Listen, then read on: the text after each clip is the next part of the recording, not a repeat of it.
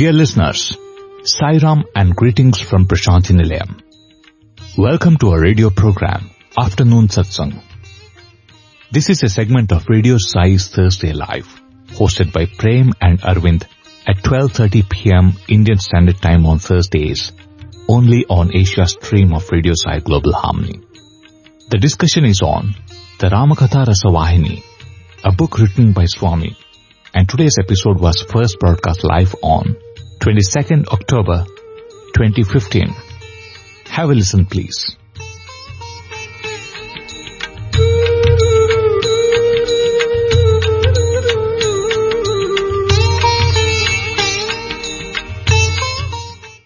Welcome, dear listeners, to this week's Afternoon Satsang. As always, this is Prem from Team Radio Sai with Arvind. We begin by offering our most humble pranams at Bhagwan's Lotus Feet. This being the week on which we study the Ramakatha Rasavahini, and it is indeed quite suitable topic to study on this very beautiful day. But we'll talk about that after we start by, as always, taking the name of Lord Sri Ram and praying to him to inspire us to speak about this beautiful Ramakatha Rasavahini written by our most beloved Bhagwan.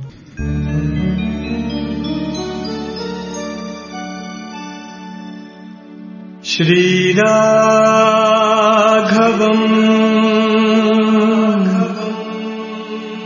Dasharathatmajam Aprameyam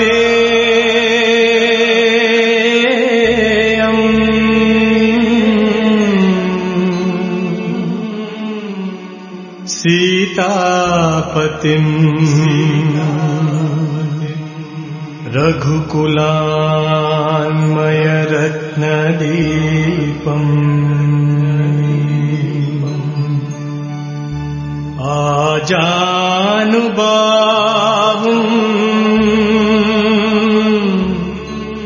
Aravindadalayakaksham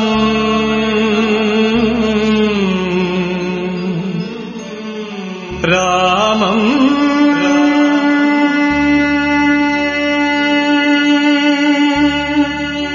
Nishachara Vinashakaram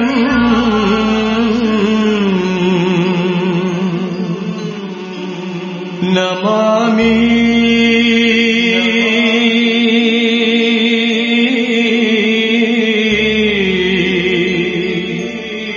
Namami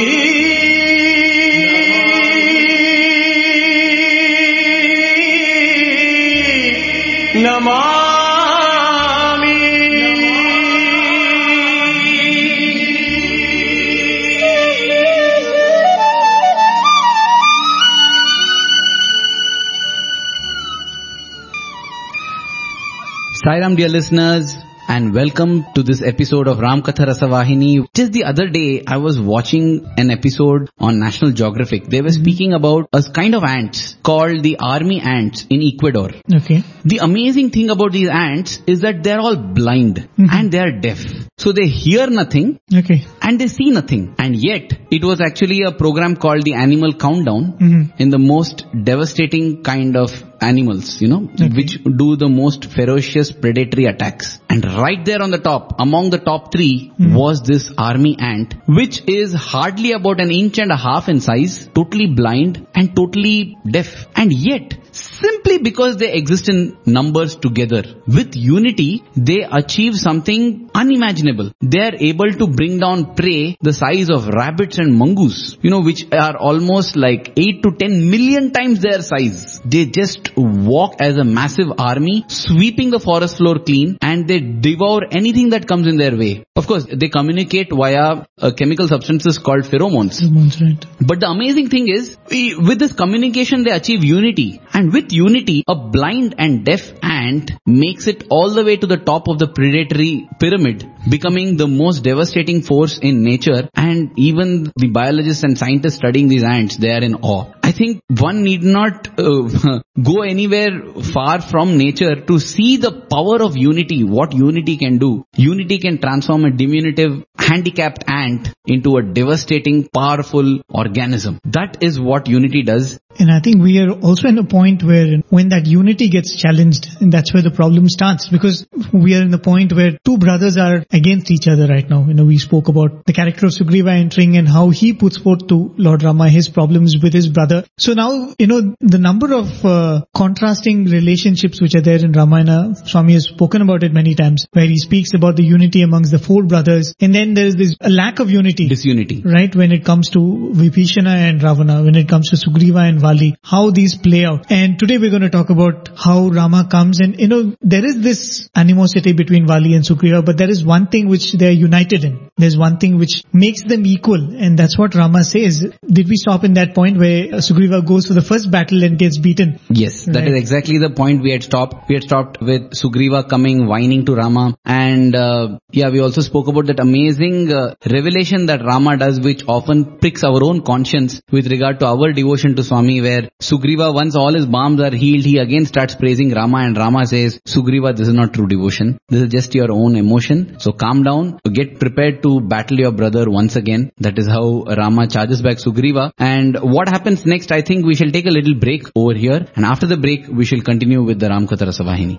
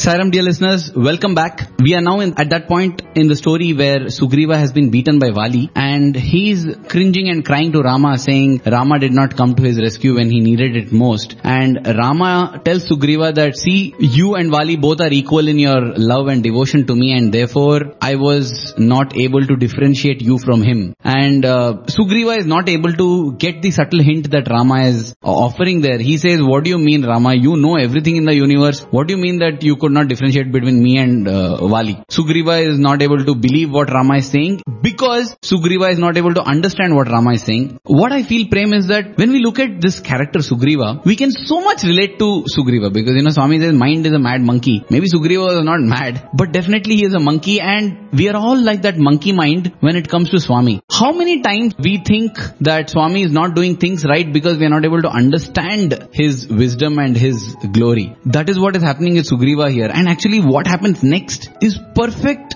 to what we do with Swami, Sugriva then tells Rama that I was thinking till now that you are going to finish off Vali. And therefore I was cool, I wasn't battling, I wasn't using my strength. At least if you had told me that you're going to ditch me like this, you're not going to help me, then I would have fought with all my energy and strength, There, he's making the absurd assumption that as if he had fought with his strength, he could have beaten Vali. See, I'm reminded of one little story I read in this Chicken Soup for the Soul, that famous series of book. In that, a person is writing about when he was a child, his father used to take him out for a ride in the horse cart, which they had. So he would say that he would be sitting on his father's lap and he would be enjoying the sights, the wind blowing into his hair and, the trot of the horses, which was so rhythmic. It used to be a wonderful experience. On one occasion, he saw that his father was holding the reins. So he just tells, Dad, can I hold that?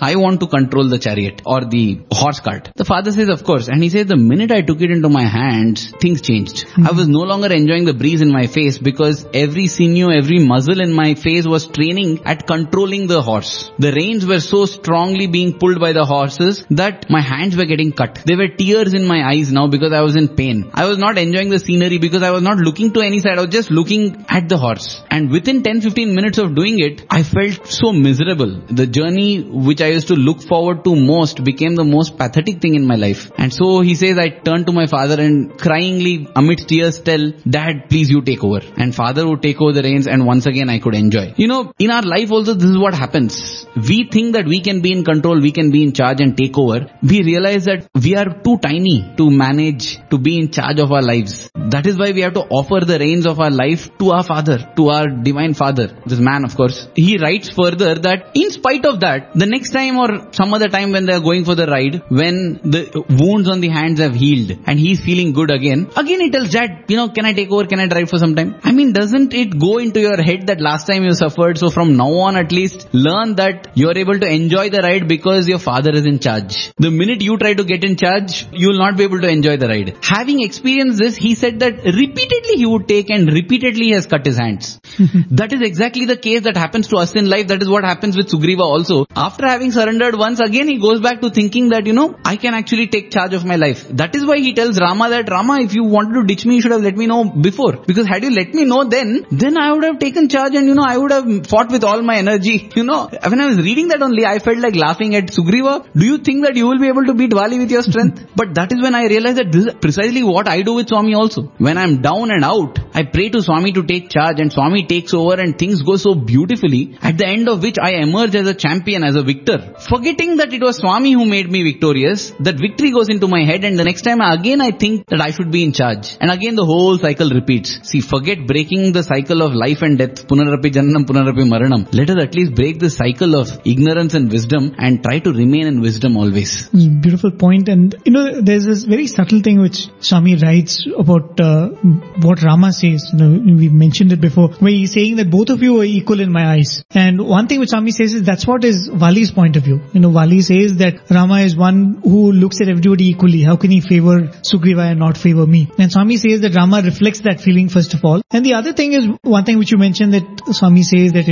in devotion both are equal. We'll see that in the next episode where Vali surrenders to Rama. But, Rama mentions that, both of you are equal to me. The other thing is, see, from the point of view of the story, we say that Vali is somebody who who has misused his power, and Sugriva is the one who has been trampled upon. And many times in life, we do this. From our situation, we look at somebody who is in power and authority and say that, he's an evil person. But we don't know what will happen to us if we have the same power and authority. I think Swami, when he looks at us, he will not just look at us, from the point of view of what we are right now, but, I think in chemistry we use that word pro-chiral, There's a chiral carbon, but there's a carbon which can become chiral if put in a certain situation. Correct. So similarly, I think either we are egoistic in the present or we are pro-egoistic, or when the power is entrusted, our minds might change. Potential to grow into potential that. to become that. And I think that is what probably Rama is referring to when he says that you and Vali are quite similar. You are similar, you have the same monkey mind, just that you don't have the power of Vali and you are in the receiving end. But probably if you had the power of Vali, you would have reacted the same way. Maybe that is also true. And I think many times when Swami looks at us, Swami might be looking at us in that way. When I think in one of his Vahinis, Sandeha Nivarni, or another book where there's a conversation between Swami and a devotee, where this devotee asks, Swami, so many poor people come to you. Why don't you lift their poverty and why don't you make them rich? He uses this word, why don't you make them rich? Why don't you make the poor rich? And then Swami says, you are only looking at the prosperity improving, but I know what are all the evils which come with prosperity. So when I am dealing with the rich people, rich devotees who come to me, I am trying to remove those evil from their lives. Why will I give the evil to those, who have reached a situation in life when they actually don't need that money? Why give them the money and give them the evils which come with the money? So Swami says that sometimes I consciously don't make the poor rich because of this. At this point, I feel I should clarify what you're exactly saying to our listeners. Dear listeners, it is not as if Prem is saying that wealth is an evil and people who are wealthy are evil, power is an evil and people who are powerful are evil. It is not like that. We often associate wealth and power with evil because we see many wealthy and powerful people going behind evil. But there's a very fine distinction, and this distinction became clear to me when I was watching an episode from the Mahabharata. In that episode, actually Mother Kunti, who is also the mother to Karna, so she observes Karna doing something wrong after he has been crowned as a prince of some place, right, by Duryodhana. Duryodhana gives Anga, makes him Angaraj, Karna. So that time Kunti, when she's speaking to Karna, she's lost in thought. She's exactly talking to him the same thing that we are talking now. That does power and wealth corrupt a person so much? Because Karna, I know how you were when you considered yourself as a son of a charioteer. The humility that you had, the way you were, the nature that you had was so different. And today, a crown has come on your head and all that has changed. Power is such a corrupting thing. That is the premise which Kunti starts the discussion. But as the discussion progresses, the conclusion is so beautiful, Prem. Kunti says, no, I am wrong. Power does not corrupt. Because if the crown is supposed to corrupt, then Yudhishthira should have been corrupt. Bhima should have been corrupt because they too have a crown on their head right now. This is before the game of dice, before the Pandavas are banished. They are ruling at Indraprastha. So she says, so a crown does not corrupt. Then what is the difference between you and Yudhishthira? The difference is Yudhishthira never sought the crown. He got the crown. You have always been seeking the crown. You have been seeking attention. You have been seeking power. You have been seeking influence. So she makes this point which is so beautiful. That was how it was shown in the serial, that Kunti says, it is not money that corrupts. It is the greed and craving for money that corrupts. It is not power that corrupts. It is the greed and craving for power that corrupts. And if we now come to this case, here too, Sugriva, we see him battling two things. One is, on one side when he is enamored and he is lost in Rama's glory, he is like a true devotee. He doesn't care for power. He doesn't want that. He just wants to be with Rama. But on the other hand, when his monkey mind comes up,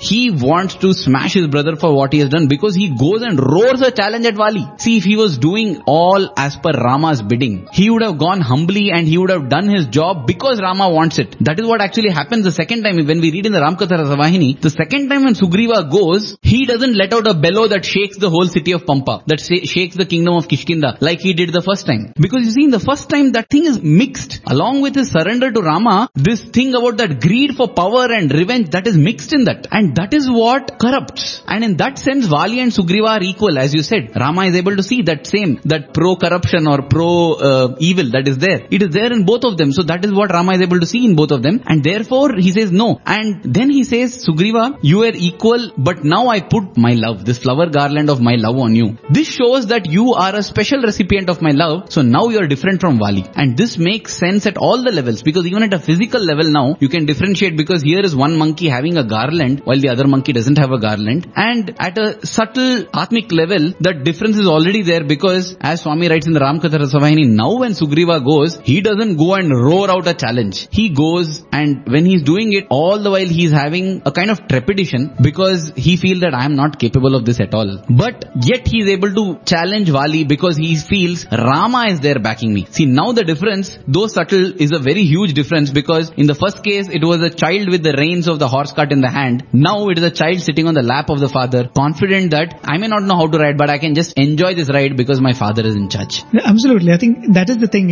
when you talk about money being evil or wealth or power being evil, I think the real evil is that desire to retain. All problem starts there. It's not about having or not having. Those who don't have are happy as long as they don't aspire for it. The happiness you find in some people who we would define as have-nots. I mean, you don't see that happiness in the people who have crores and who are sitting on a huge wealth. Because that Swami would often say, when you have that wealth and you're guarding it and you're losing sleep over it, where is the happiness that you thought you were going to get at the end of that wealth? The problem comes when you say that with power, with authority, with wealth, the evil comes. This desire to hold on to it, this desire to hoard and save it. And that is what, makes you spiral into actions of doing evil things or doing selfish things. And I think that tendency is what Rama here is trying to point out to Sugriva. Because as we can see, the events which happen later, Sugriva does blossom into a much, much better devotee, in the battle with the Ravana in the end. And in fact, much later when Rama concludes his earthly sojourn, Sugriva comes and joins him. Sugriva is another person who gives up his kingdom and comes and gives up his life along with Rama. That is the state he reaches. He starts off like a monkey. At one moment he's a devotee, at another moment he's aspiring for the throne. I mean, that is the beauty of Sugriva's character if we look at it that way, because we can so much relate to it. As you said, at one hand we want to control, at the other hand we want to surrender. One hand we want Rama to do the thing, on the other hand we want the glory of doing it ourselves. Really, he represents that. And I really wish that we too learn and evolve like Sugriva, because though we might criticize Sugriva, all said and done he evolved, as you said, from a monkey to a level where he was ready to give up everything and go along with Rama. That is what I feel our life also should be about. Build a friendship with God. We have our own desires, we have our own weaknesses, no problem once we become friends with God. Swami says, Tyaja Durjana Samsargam, give up bad company. The only good company is the company of God. Seek God's friendship, and once we seek that friendship, I think our evolution becomes automatic. And we should also grow to such a manner that when it comes finally, we should be able to give up everything just for the sake of the Lord. And when we do that, it is not with the feeling that I am sacrificing for the Lord. It's with the feeling that I am being selfish, because this is the greatest gift one can get. And this aspect, that the greatest gift one can get is to be with the Lord, will get highlighted again and again, even as the battle between Vali and Sugriva begins. This time when Sugriva goes and challenges Vali,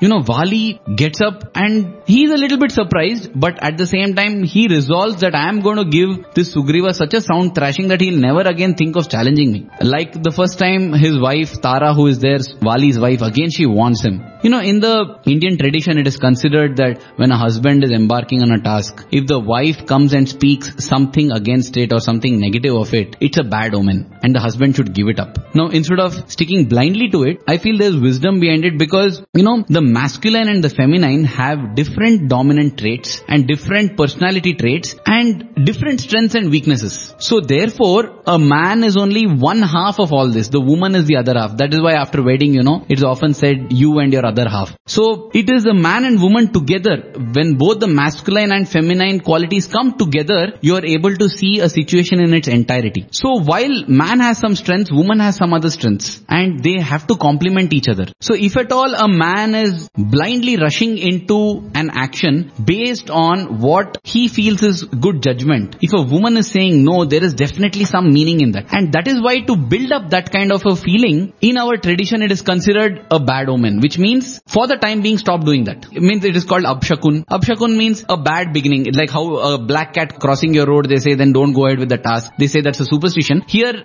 also it is condemned as superstition, but though it is falsely understood as superstition, it is is having a deep rationale behind. Because a woman's way of thinking is different from a man, and a woman is able to perceive dangers that a man cannot, just like man is able to perceive some dangers that a woman cannot. So they have to move in harmony like the two wheels of a bicycle. So if a woman says that it is supposed to be a bad omen and you're supposed to stop, refrain from doing that. The second time now Tara is stopping Vali and saying, after you having thrashed him like that, if he's still coming back, this is definitely not the time for you to go and fight him. But then, blinded by his own confidence in his strength and power, Vali tells that I'm not a coward and I cannot have the quality of a coward to spurn away from a challenge. I have to go, and therefore the veils and the wisdom of Tara falls on deaf ears and Vali sets out to fight Sugriva. Right. I think when you look at characters like Vali, you look at Ravana, otherwise the way their character is sketched out, they're really brilliant individuals, with such might, with such power. Even Vali is said to be somebody who's done a lot of worship, whose abilities are like limitless. But Ravana is like that for that matter. We've spoken of as having mastered so many arts. Vali, in fact, we spoke of him as the child of Ruksharaj. After that, he has annihilated so many demons to protect. Exactly. And, men of such accomplishment. But you can see that each one of them are drawn into their doom just with one of their,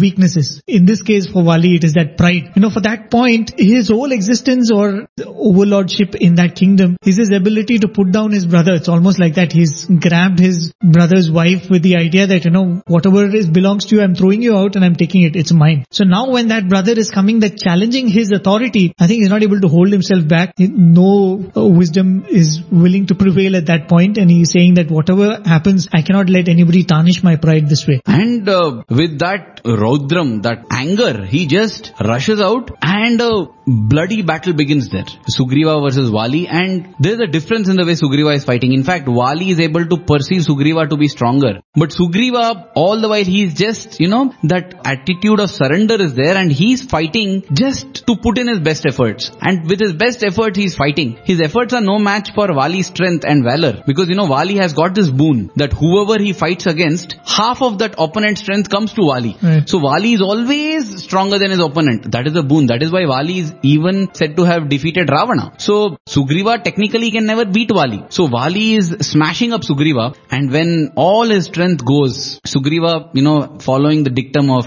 do your best, God will do the rest. That's what he does. After having done his best, he just says Rama. And even as he says Rama, from behind Vali comes whizzing an arrow and straight finds its mark at Vali's heart. And Vali, the great ape, huge, powerful, magnificent, just falls crashing to the ground. And as he crashes to the ground, all the nearby trees collapse. It is the fall of a big hero. And Vali is shocked and he turns back and he sees it is Rama who has done it. Swami writes that though he has fallen, he is such a magnificent being that he, with the arrow piercing his heart, he is still able to get up and sit. In such pain also he offers his prostrations to Rama. And he knows that his death is near. And at that point in time, there's only one question that is burning within him. Why did you do like this, Rama? Why did you do like this? Right. Before coming to that answer, I remember once somebody describing some place in Andhra Pradesh where it is believed that is the spot where this entire battle happened. The region where Kishkinda, I think the areas around Hampi and all is supposed to be Kishkinda, yes. Kishkinda. And it comes at Andhra-Karnataka border. Exactly. There is apparently one particular clearing in the jungle where they have recreated this scene where they have an idol of Vali and Sugriva fighting. And around there is a rock behind which Rama and Lakshmana are hiding. They've made that kind of a setup. I don't know exactly where it is. Not even seen pictures of that. Apparently, if you see from where the statue of Rama and Lakshmana is, you can see these two battling. But if you go to where Vali is standing, you cannot see the figures of Rama and Lakshmana. Oh, okay. So apparently that's the scene. Rama hides behind a tree or a rock and he shoots. And the beauty is the first question which Vali asks, the way Swami has worded it, it's so beautiful. And yes, I shouldn't say that it's different from the way Vali asked. It's definitely, that's how Vali must have asked the question. It is different from the way Valmiki has portrayed it. Probably Valmiki and the other writers have portrayed it, but the way Swami writes it and the way it really must have happened, it's like this. Vali does not ask, how dare you do this to me? How dare you transgress dharma by doing this? He says, Rama, you are the one who is supposed to be the embodiment of righteousness. You've come to establish righteousness and everybody looks up to you as one one who is the upholder of all kinds of righteous behavior, wouldn't the future generations say that here is Rama who has transgressed from that dharmic path? He shot an enemy down from behind the bushes. This, according to the Indian ancient tradition, it's absolutely not acceptable. In a battle, you are shooting from behind. This is considered to be a demonic trait, because you would see in the battle with Ravana, you would cheating. You would see that Indrajit takes this kind of warfare. He, makes himself invisible and then he starts firing arrows. Ravana's son. Ravana's son. This is supposed to be a demonic way of warfare. So he says that generations to come will point a finger at you and say that Rama did an adharmic act. Why did you do this? You could have come to me and say, Vali, I want to kill you. I would have offered myself, you could have shot me point blank. Why did you have to do this? No, that's the question Vali asks. In fact, in the Ramakatha Rasavahini, Swami further shows the nobility of Vali. Vali says that, I know your reality, I know you are the Lord Supreme, and I also know that anything that the Lord does is perfect in justification of dharma. If at all something looks not proper, it is because of lack of understanding. So, I know that you don't do anything without reason. You always do dushta shikshana, shishta rakshana. You protect the good, you destroy the sin. So, though I am not aware of, I surely know that I must have done some sin. So, the first question that Vali after asks is, and I know I'm going to die now, can you let me know what is the sin that I have committed? And that is actually the point in time when Rama details the whole thing, telling that it was wrong on your part, Vali, to think that Sugriva ran, you never gave him a chance to explain. You assumed that he has tried to trap you. You assumed that he has coveted the kingdom and taken up your kingdom. See, do you know, in the sense when he took over your kingdom, did you see your wife Tara and your son Angada, how well they were taken care? It is not that he coveted and took. He was forced by his subjects, because a kingdom without a king is lost. Anybody can attack. It needs to have a king. So the subjects made him the king. You never gave him a chance to explain. You never heard your own subjects' explanation. Instead, you kicked him out. One's own daughter, one's daughter-in-law, and one's brother's wife. All three should be considered as daughters.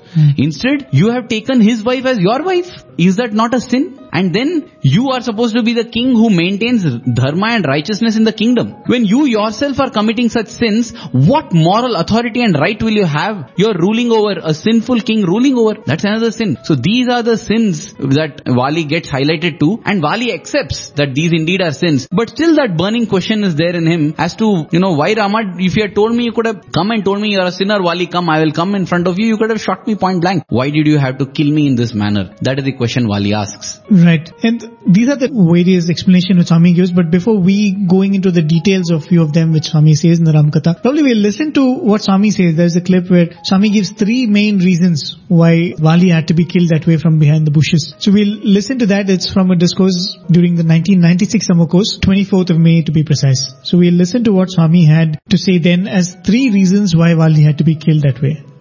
ఈ విషయం లోపల అనేక మంది అనేక విధమైనటువంటి యొక్క ఆపోహలు గురి అవుతూ వస్తారు. Here there are so many interpretations.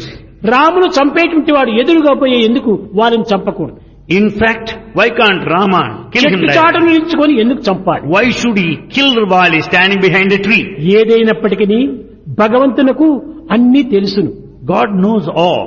ఏ కార్యము ఎప్పుడు ఎక్కడ ఎట్ట జరగాలో అక్కడే జరగాలి. Which task, where, when, how is to be fulfilled. He దానికి భయపడి తాను చెట్టు చాటును దాగలేదు. He's not out of fear he was behind the tree.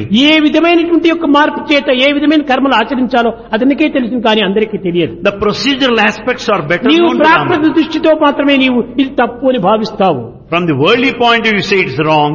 ఇది మొదటి అర్థం ఏమిటంటే, What is the first interpretation? ఈ యొక్క మృగ విహారార్థమై వెళ్ళినటువంటి వారు The one who goes on hunting చెట్టు చాటు నుంచి మృగమును చంపుతారు. can kill an animal standing behind a tree. కనుక ఇతను వాలి మృగమే కనుక ఇతను చెట్టు చాటు నుంచి చంపడం న్యాయమే. Since Vali is an animal, Rama is justified in killing standing behind the tree.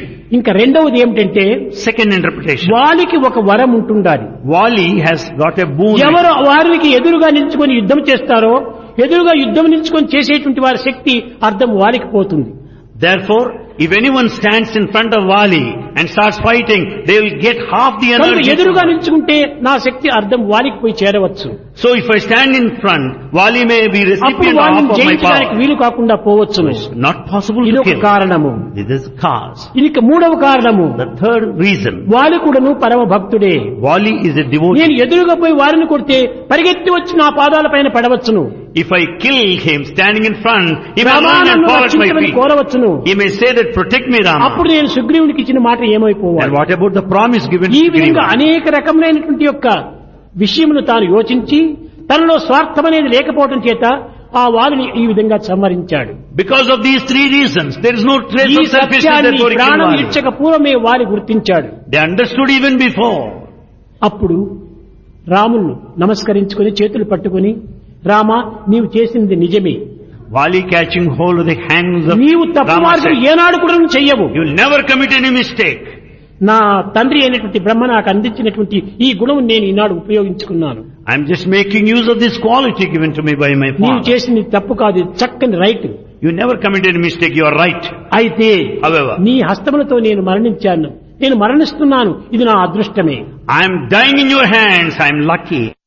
One interesting point that Swami makes, I'm saying interesting because it just triggered some thought in me, where he says, because Rama is not selfish, because he is selfless, that is why he did this and killed Vali this manner. I was just thinking that is so true, If Rama was selfish, rather than seek help from Sugriva, he could have sought help from Vali and tracked Sugriva out, There he wouldn't have even had to, so-called in quotes, this kind of cheating would not have been necessary, because Vali could have simply smashed Sugriva out. And Vali is more capable in, just think of this, Prem, suppose you are in Rama's shoes with our own worldly kind of thinking. Here you have to choose between somebody who has got smashed from his brother, doesn't have a kingdom, doesn't have anything. He's a loser. There's nothing I can gain from him. On the other hand, you have Vali, who has already defeated Ravana once before.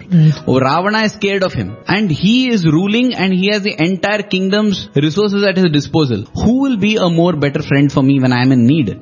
I think from a worldly point of view, logically, Vali makes good sense to be a friend. But that's what it is. I feel that is the beauty of difference between the worldly way of thinking and divine's way of thinking.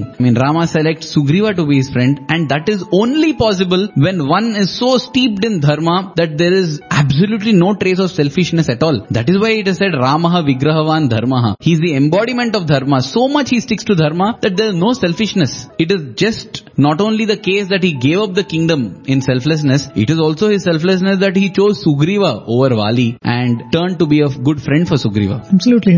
It's a very, very important point which you highlighted there, saying that, any dharmic act has to be guided and be decided only based on that selflessness. I think the reason why many of us, question some of these acts is because our idea of selflessness is so contorted and so different. When we did the satsang on vegetarianism, the kind of number of people who would say that, what about the nutrients? What about the energy which we get? What about vitamin B12 which we get only from meat? Where is the question of selfishness and selflessness there? We are already talking about taking a stance where if it is going to benefit me, it doesn't matter if I can kill another being. That's the state we are talking from. Where can you talk of dharma when our idea of right and wrong is so contorted? And from that point of view, we are trying to judge the acts of somebody who says that I'm completely selfless. As you said, it's plain logic. Why would I choose Sugriva over Vali? In fact, that is exactly what Vali asks. Is there a task which Sugriva can achieve which I cannot achieve, that you chose him over me? And the beauty of the Ramakatha, and why, dear listeners, you can listen to our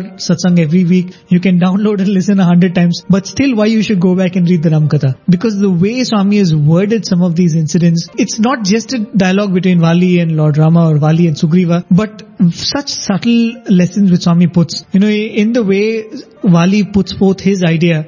What beautiful points Swami puts forth. I just want to read out that part where Vali says, these are Vali's words. I know that the deeds of the Lord should not be interpreted from the common worldly point of the view. The Lord is above and beyond the gunas, attributes that limit and regulate human conduct. So, his deeds can be understood correctly only when viewed from a position unaffected by emotion, passion and prejudice. Acts done with perfect equanimity can be understood only by perfect equanimity. If you are swayed by characteristics and attributes, you would naturally see only kindred characteristics and attributes, even when they are absent. These are Vali's words to Rama, but how true is it when we talk of us judging Swami's actions, when we viewing Swami's role in our own lives and some of Swami's whatever he has done in the organization or some things like that. We always judge only based on our understanding and our likes and dislikes, our idea of what is right and wrong, and how completely wrong we could be. Not could be, we are. Because the minute we find fault with God, it is definite that we are at fault. You see, when Einstein came out with his general and special theory of relativity, it caused a kind of a hurricane in the scientific world, because it was challenging everything. Till then, what was in existence was Newton's laws of motion. And Newton's law of motion works for most of our day-to-day things. A car going from one city to other, a plane flying, all this works. But Einstein's theory started speaking about the contraction of time, the dilation of time, where time expands, and this actually shook the foundation, because time is supposed to be constant, time has a regular flow. But all this thing that Einstein came up with is because of one fundamental difference that he noticed. When I say a car is moving at 60 km per hour, I am saying it relative to me. Suppose I am sitting in a car that is traveling at 50 km per hour and going in the same direction as the first car. For me, that car will seem to be traveling at only 10 kilometers per hour. But if I am traveling at 50 kilometers per hour in a car that is going in the direction opposite to that of the first car, for me that first car will be traveling at 110 kilometers per hour. So Einstein came out with this thing called relativity, where the motion, the speed of something moving depends on the position of the observer. Now I feel Earth is stationary, but actually Earth is moving. If you take Sun as stationary, the solar system is moving. Everything in this universe is moving. So everything is relative. Therefore, when you say this speed or this time, you have to state it saying that this is with respect to my position and my situation. So everything is relative. And that is what, this understanding is what created a revolution in physics. Even to this day, relativity is quite confusing. Though there are so many videos on YouTube to explain relativity, it still gets confusing. But when you see it, you understand that, there is something magical in this. The same kind of relativity exists in perception also. Swami says that Guru or the master, Gu stands for Gunatita, which means beyond attributes, beyond the gunas. We are all within the gunas. Either we are tamasic or rajasic or sattvic. Tamasic is often denoted with a black color, rajasic is often denoted with a red color, and sattvic is with a white color. Whatever be this color, imagine it as a kind of glass. A red color glass, through it when I see everything looks red. Therefore, Swami would often say that nothing is wrong in Srishti, it's all in the Drishti. Based on my vision, I see something. Based on somebody else's vision, he or she sees something else. Now when we look at God also, we are looking at Him through our own kind of these glasses. And therefore, for one, the Lord is Karuna Murti, Karuna Sagara Daya Sindho. For the other, the Lord is a hard taskmaster. For the other, He is the one who says, test is my taste. For the other, He is a very cruel being who does not seem to care about anyone. But the Lord is the same. It is these gunas that make us see Him differently. Just like that relativity, Based on our own situation and position, we judge something differently. And that is what Vali says. See, Vali knows that even his vision is colored like that because of his own qualities. Unless he becomes Gunatita, like the Lord, he becomes beyond attributes, beyond quality like the Lord, he cannot understand what the Lord is. And that is why, though he is having that inquisitiveness, that curiosity to know what I did wrong, what is this, it is well cushioned by his humility that, Lord, I know that you can't be wrong. I feel in the same way, we may not be able to be in that Advaitic state. But one thing we can definitely, we may not reach the Soham state, but the Dasoham state we can definitely have, where we always tell ourselves that the Lord can't do anything wrong. Something is wrong which I am unable to see. Oh Lord, please open my eyes, let me be able to see it, enlighten me, clear this color that is there in front of my eyes so that I can see the reality, because I know the reality is that you are perfect, you are truth, you are right. I feel that is something that we also should learn. Absolutely, because some of these things are very cryptically told in some sayings, like there is this Subhashita which says Vidya Dadati Vinayam. Knowledge should give humility, and any achievement should actually give humility, and that's exactly what you see in Vali here. He knows that something is gone amiss, I've done something wrong, I don't know what is wrong. Nothing seems wrong even in his own perception. He says that what have I done wrong? You're the one who has come to correct the wrong. What have I done wrong? As you said, then Rama explains that these are the mistakes that you did and you're being punished for that. But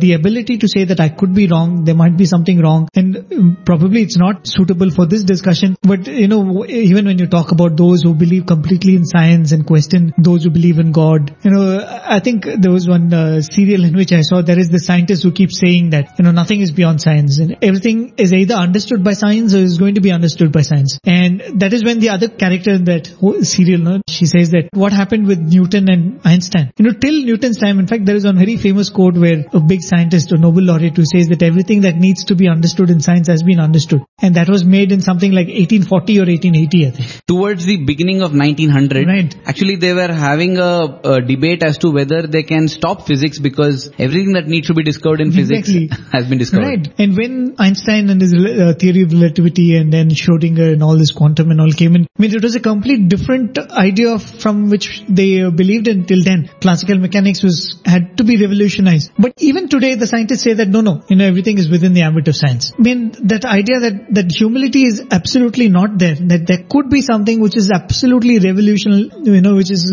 going to change everything that we've believed in so far. I think that is what is lacking. And when we speak of dasoham, when we speak about humility, when you talk about being able to surrender, I think in submission, you are opening yourself to much more than when you say that I can achieve it, I can know it, I can understand it. I think that's the beauty of this episode where Wali is saying that I can't know it, I don't know it, I don't know why you've done it. And he says that it may appear wrong even to the future generations, but please explain why it was right. Now, when you were speaking about that change that quantum mechanics brought about, such a big change it was that today in English dictionaries we have the term called quantum jump.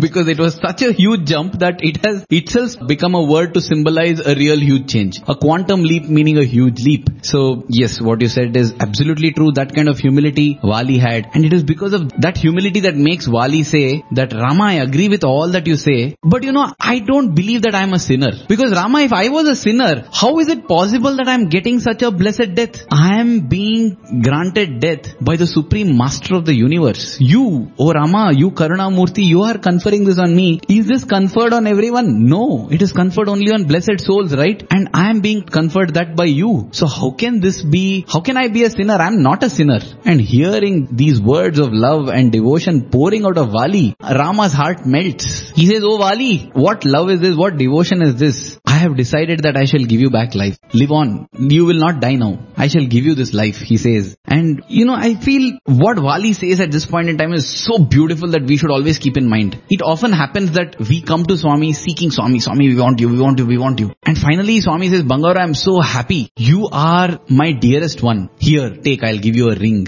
And we become so gleeful, not realizing that at times it might possibly be a choice saying that when you sought me, were you seeking me or were you seeking the blessings that come from my hand? That is a satsang we had. But here Wali is very clear. He says, Rama, no, wait. You may give me back life. But you know what? The rule of life is that it has to end someday.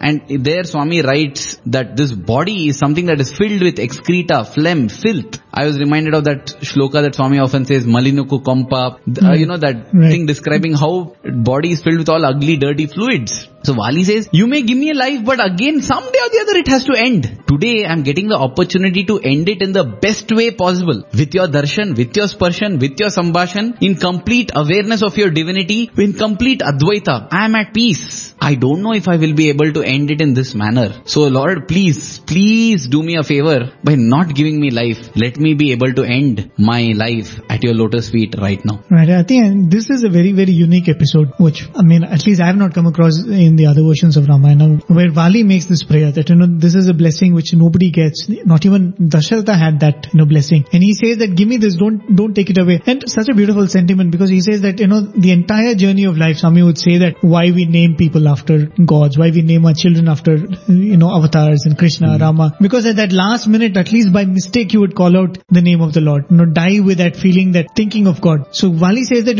probably if you give me back a life, I might go back to my evil ways. I might, go back to my monkey ways. But here I'm having the opportunity to look at you and, I'm forcefully being made to think of you and die. Why would I miss this opportunity? And quickly he finishes off all the duties which he has. He calls his son Angada and he tells Rama that here is my son, he's the prince. I'm entrusting him in your custody now. He becomes your son. You take care of him. You guide him in the right way and I'm handing him over to you. And, he says that I'm very, very happily dying. At this moment, Sugriva is so moved because he's saying that, I had such enmity and anger against Wali, but seeing that devotion and that, the way he is speaking to Rama, he is in tears and he's feeling very, very guilty that, oh God, just because he hurt me, I brought down such a great king. He would have been such a great king to the kingdom. In fact, furthering on this thought, Sugriva even thinks that why is it that when my brother Vali is so noble, I have not been able to see this love and devotion? And he concludes, it's only because of that feeling of revenge and anger that was not only in me, but which was also in Vali. Which covered his nobility and goodness. And therefore, Sugriva concludes that qualities like anger, lust, greed are such that they mask,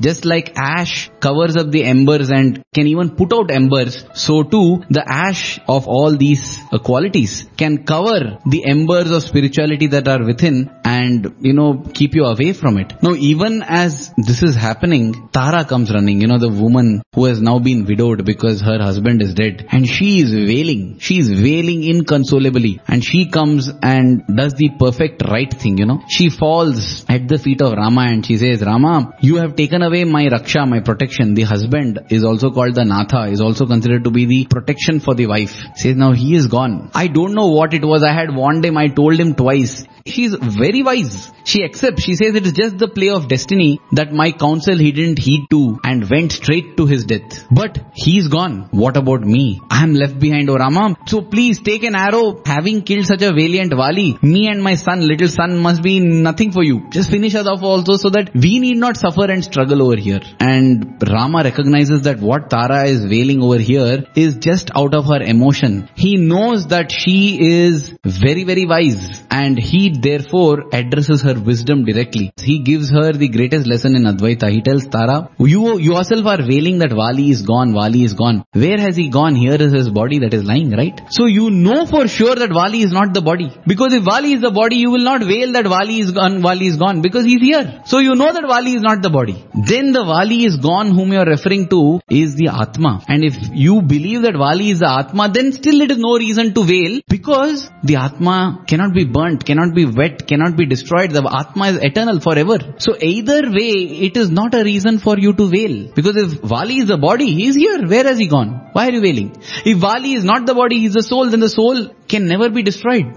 It is with Advaita that Rama is able to console Tara. That in itself shows the level of wisdom that Tara embodies, because you can't use Advaita to console anyone who is not wise. A person should have already been an Advaitin at heart. That is when, in the times of greatest tragedy, you are able to receive that Advaita and get consoled. You tried, Prem. If somebody has lost someone dear, you go and tell them if the person has not died, it's just the body, you don't worry. We will get slapped. Because unless a person has the Advaita in heart, he or she will not be able to accept Advaita. And the fact that Rama uses Advaita to console Tara and says, now is not a time to mourn, now is the time to finish the funeral, all the rites, and then crown Sugriva as the king and look ahead from here, it really shows the wisdom that Vali's wife Tara embodied. Absolutely. In fact, what Lord Rama does here is, he does two things. Whenever we lose a dear one, there are two things which we have to encounter. One thing is our own grief, because we are the first ones who are ailing. The person who is dead, there's nothing left with him. But first thing is our grief and our pain of losing that person. And as you said, Rama says that,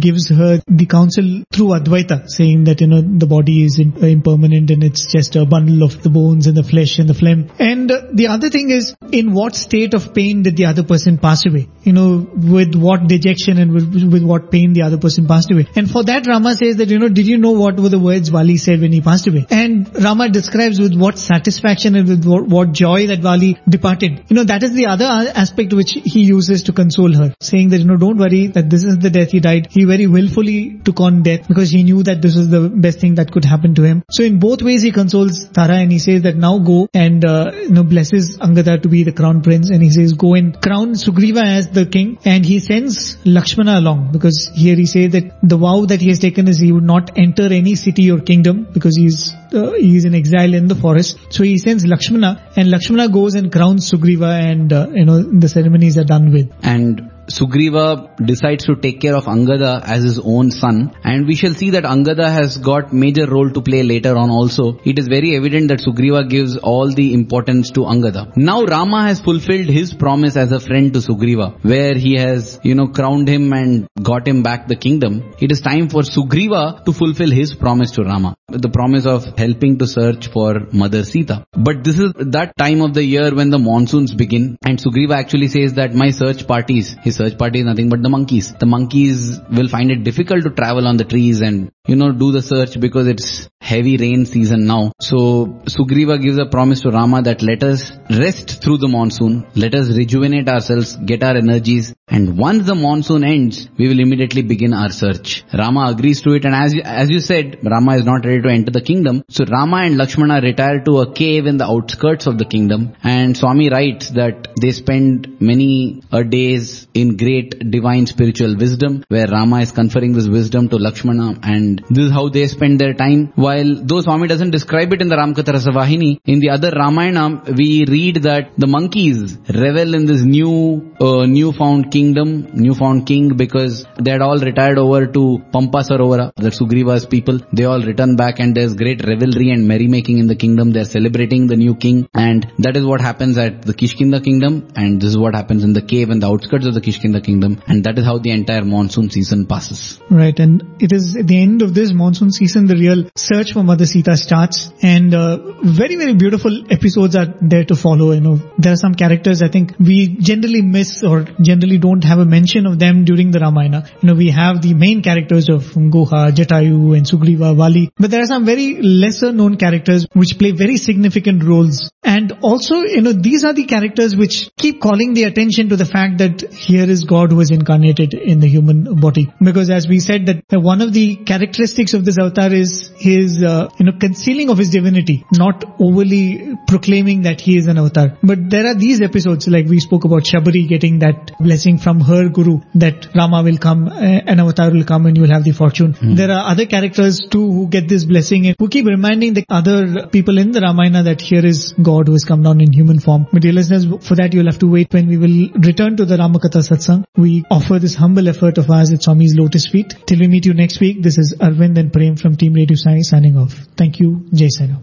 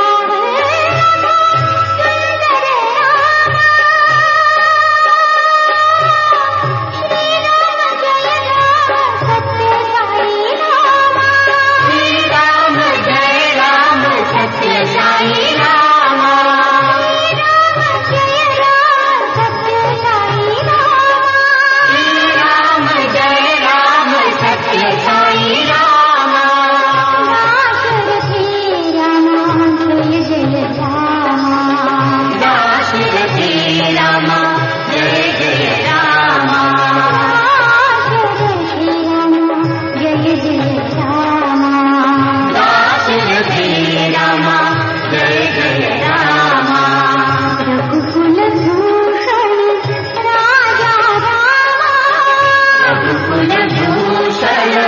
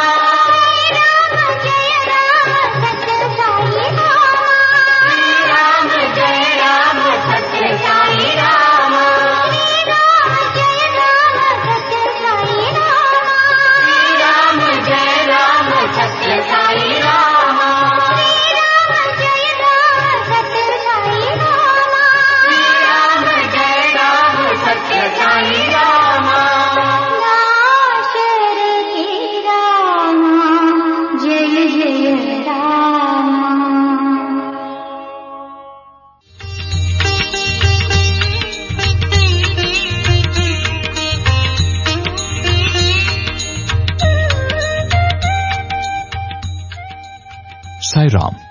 You just heard an episode of our radio program, Afternoon Satsang. This was a segment of Radio Sai's Thursday Live, hosted by Prem and Arvind at 12:30 p.m. Indian Standard Time on Thursdays, only on Asia stream of Radio Sai Global Harmony. The discussion was on the Ramakatha Rasavahini, a book written by Swami, and today's episode was first broadcast live on 22nd October 2015. Dear listeners, we hope you liked this program.